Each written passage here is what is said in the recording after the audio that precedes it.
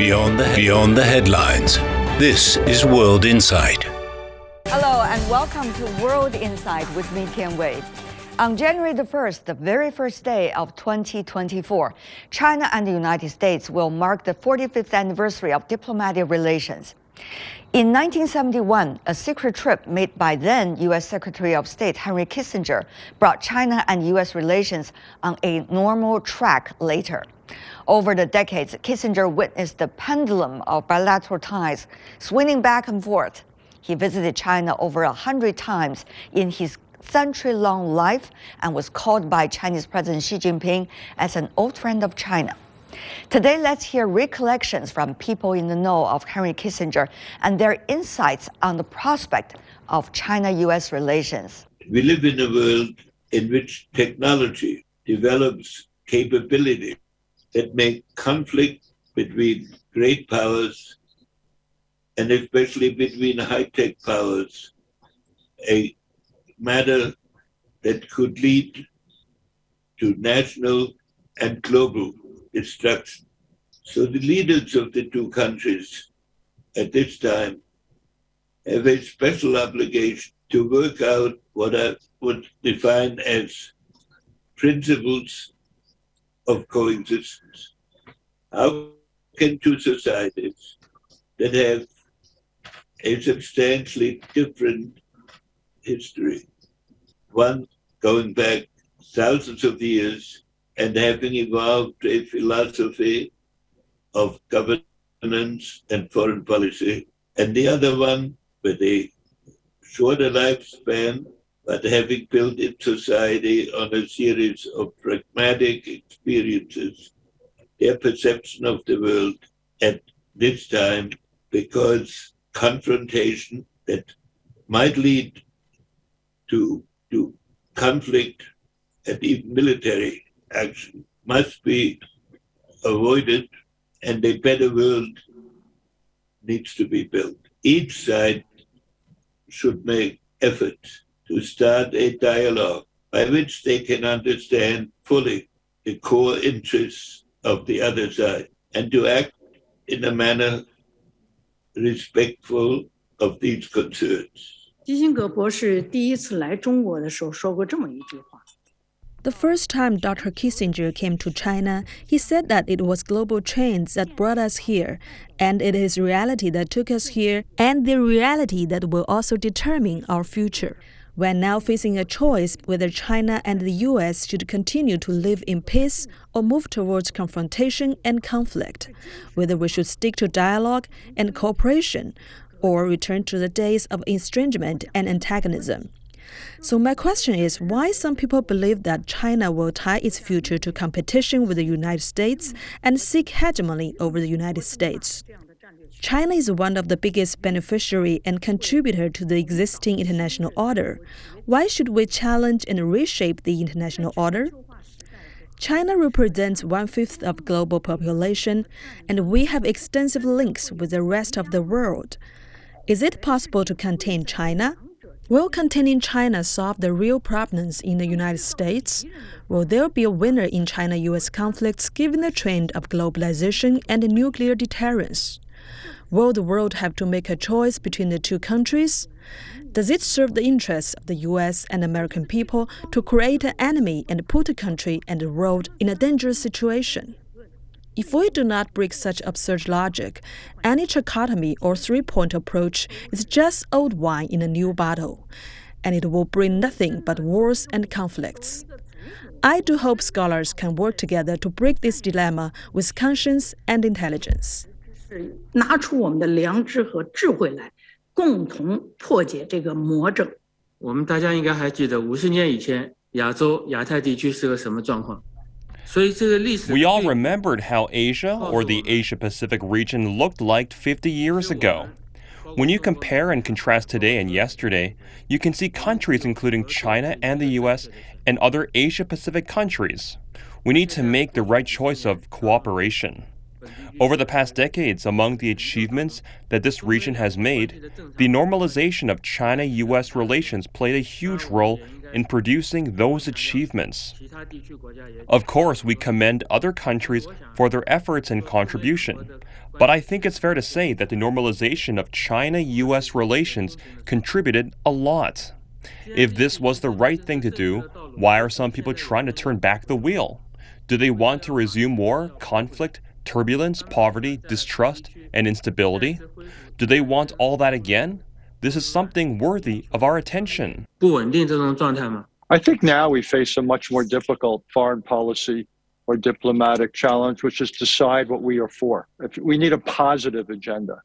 And in my own experience, it's often more difficult to intellectually develop and then build political support for positive agendas than it is negative agendas.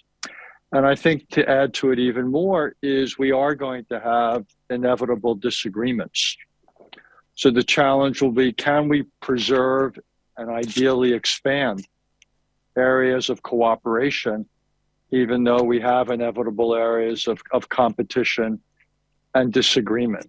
For dialogue to be effective, you have to know what you are talking about and what the purpose of the dialogue is. And this is where I am most troubled about the current state of U.S.-China relations. We are not defining our strategic objectives toward China in a meaningful way. In other words, you can't just refer to the existence of competition, rivalry, cooperation as elements of the U.S.-China relationship. You have to say, what is your goal? Is your goal to win the competition? Is your goal to let cooperation become the dominant feature of the relationship again? And we are not defining that. What we are seeing now is a progressive breakdown of the global order. And it seems to me that China and the United States need to begin to address that question. My view is that China and the United States need to think seriously about what type of world order is compatible with the interests of other countries. Since the Trump administration started the trade war, the bilateral economic relations have not been as in the past. Though things are improving, it's still not satisfactory. When I was in the United States, there are many American experts who want trade with China, and they are optimistic about the Chinese market. When they say something positive about China, they'll be accused by some Americans as putting their business before the national interests. If the situation continues like this, how are we going to show the benefits of a healthy China-U.S. relationship? 特朗普政府对中美对中国进行贸易战以来呢，双方的经贸关系呢，虽然还维持了，但是没有像过去那么好了。 I think order is a very important concern. The U.S. should support China. This is a sound order. At the same time, the U.S. should work with China to build international order, which was emphasized by Dr. Kissinger. So in my view, it's my duty to work with the U.S. to uphold the global order, so the two countries can sit down and work together. If you look at the U.S. relationship with China, actually dating back even before our Constitution, there were three themes that keep recurring. One is the prospect of China as a great commercial opportunity or dream. And I referenced Robert Morris, who was the financier of our revolution, sent a ship called the Empress of China in 1784 with ginseng from Appalachia that made a huge profit. And ever since then, Americans thought there'd be great opportunities to make economic gains in China. But it's always a light that just glimmers slightly over the horizon. I have a book in my basement that State probably knows by Carl Crow, written in 1937, saying 400 million customers of China. This is always the dream. But there was a big disappointment in the business and economic community, and that will be an issue that cannot be ignored. I totally agree that we must have the objective in our mind when we manage our relations, what we are aiming at. And I also agree that the ultimate question is what kind of a world order we want to build, we want to have. We in China, we don't want to get rid of the existing order totally and replace it with something entirely new. We still want to maintain and safeguard the international order with the UN at the core. Now people talk about the need for the so-called guardrail for our relations. I understand what they mean, and I don't question their intention. But the problem is that if we don't know where we are heading, what is the use of these guardrails? If the relations are going the wrong way, what is the use of the guardrails? To help us to keep things going in the wrong direction? So we must try to reach a mutual understanding about what kind of world order we want to have. For us, it's quite clear. We want to build a community of nations with a shared future. And that community of nations include China, of course, also includes United States. It's all inclusive, it's open.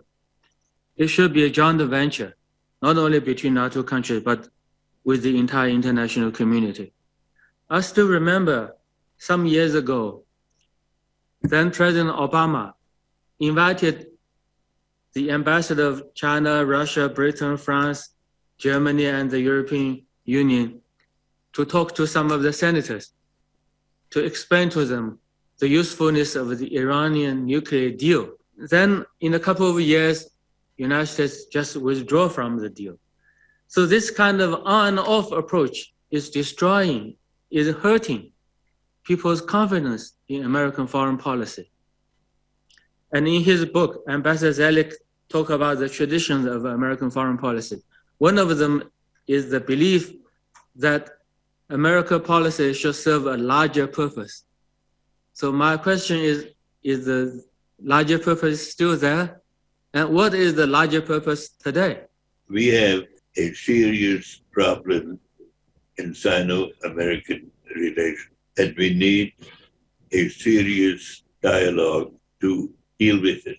On my first visit to China, and actually in my first speech, I said something about having arrived in what to us is a land of mystery.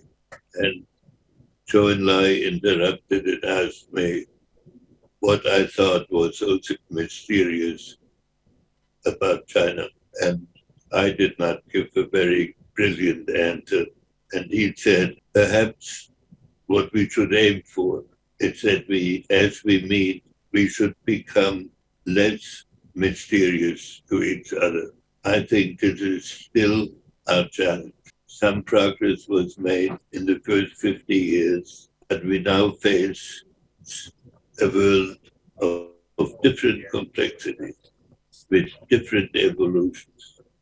And we have to begin to define for each other what we consider the obstacles to progress and what we consider the goals we can achieve. Following the mid-November meeting between Chinese President Xi Jinping and his U.S. counterpart Joe Biden in San Francisco, how can China and U.S. build bridges of communication, open up window of cooperation as well?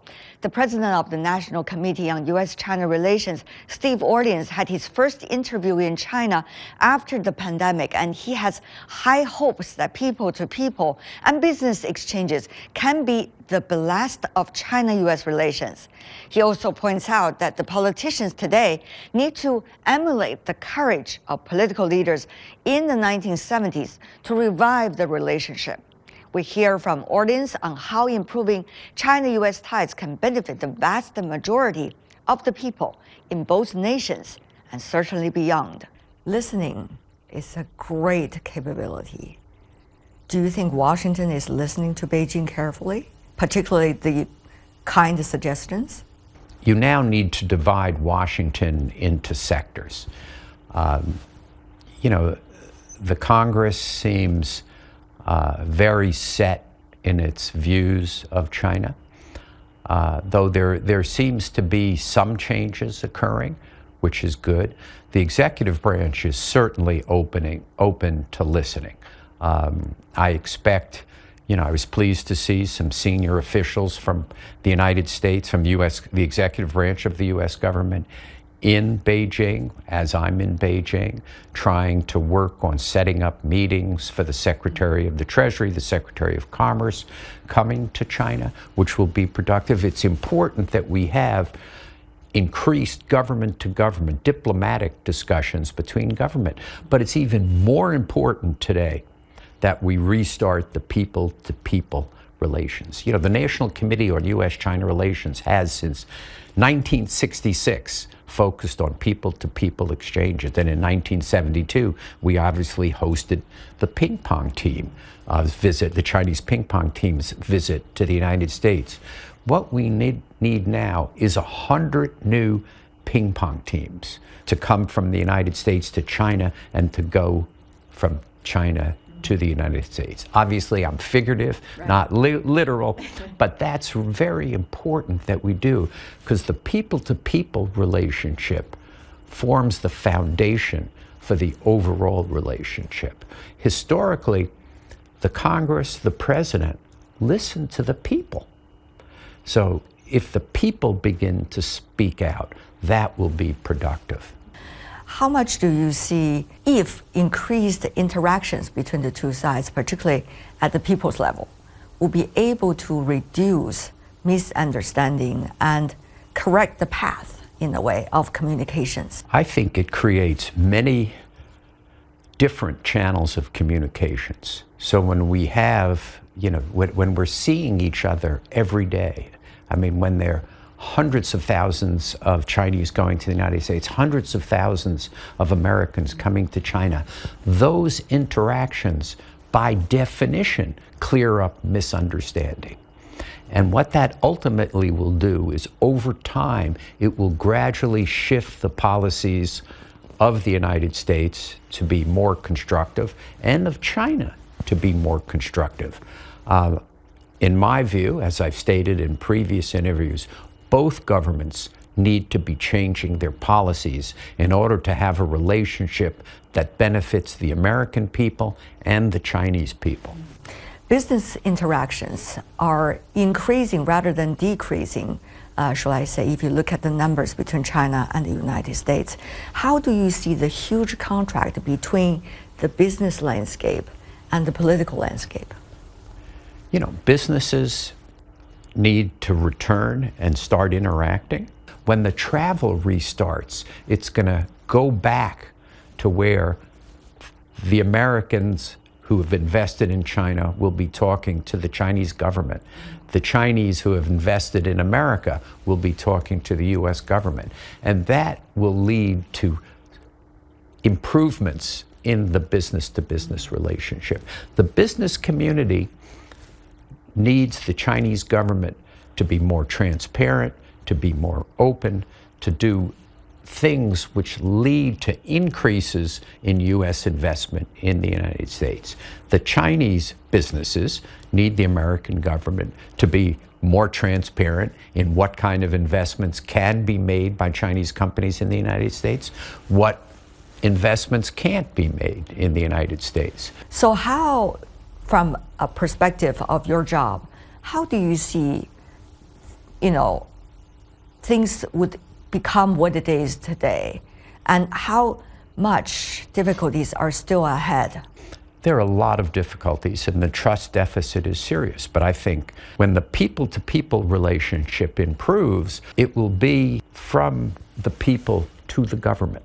The people are looking for a way to improve this relationship. And the people in the United States are too. They understand the costs of this bad relationship. What I say in my speeches, in the United States are, both countries should end tariffs tomorrow. Just end them.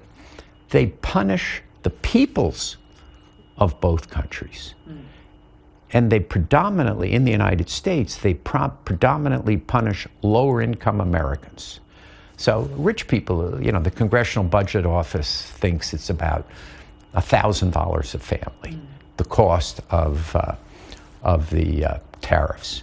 Well, you're rich, you know, $1,000, you don't care. If you're a lower income Americans, you need to decide, do I not buy my kids shoes or pants or a new shirt or a new jacket or textbooks because I need to make up that $1,000 somewhere? That's not fair. We need to reopen the consulates. The closing of the consulates was terrible policy. How do you see people can get more balanced information about each other? You know, openness and transparency is very important. We need to agree on what data is truly national security and what data can be transferred. You know, we need to find ways through openness and transparency to cooperate on health care.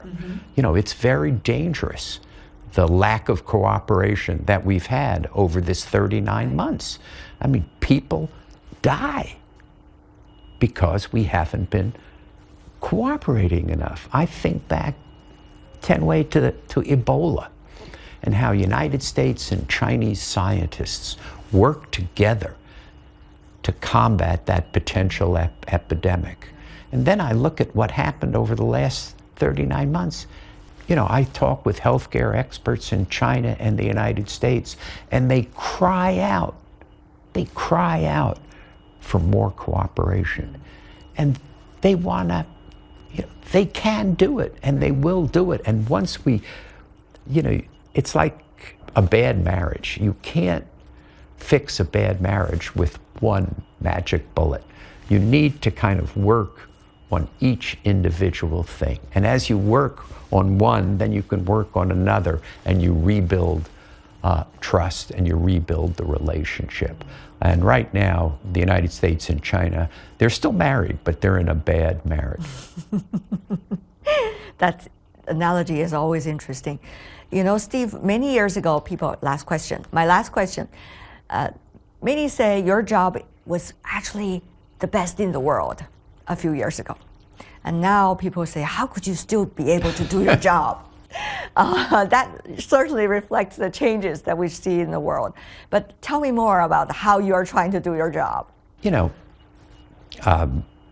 we're doing it by continuing to run Track 2 dialogues, continuing to try to educate the American public, by having our YouTube channel be viewed now by hundreds of thousands of Americans. So that's helping on kind of my trying to do my job well. But I always think of, you know, there was a Foreign Affairs article. It asked Americans, 70 American China experts, do you think American policy towards China is overly hostile? And they gave you a 1 to 5 score. You know, 5, it was overly hostile. I said, easy, 5, of course it's overly hostile. Then they said, 1 to 10, what's your level of confidence that is overly hostile? Easy, 10. And then the results came out, and there were only 4 people who agreed with me. So some of your colleagues asked me, isn't it difficult that you're such a small minority? And I said, no, it's not. I said, look at the 4 people who agreed with me.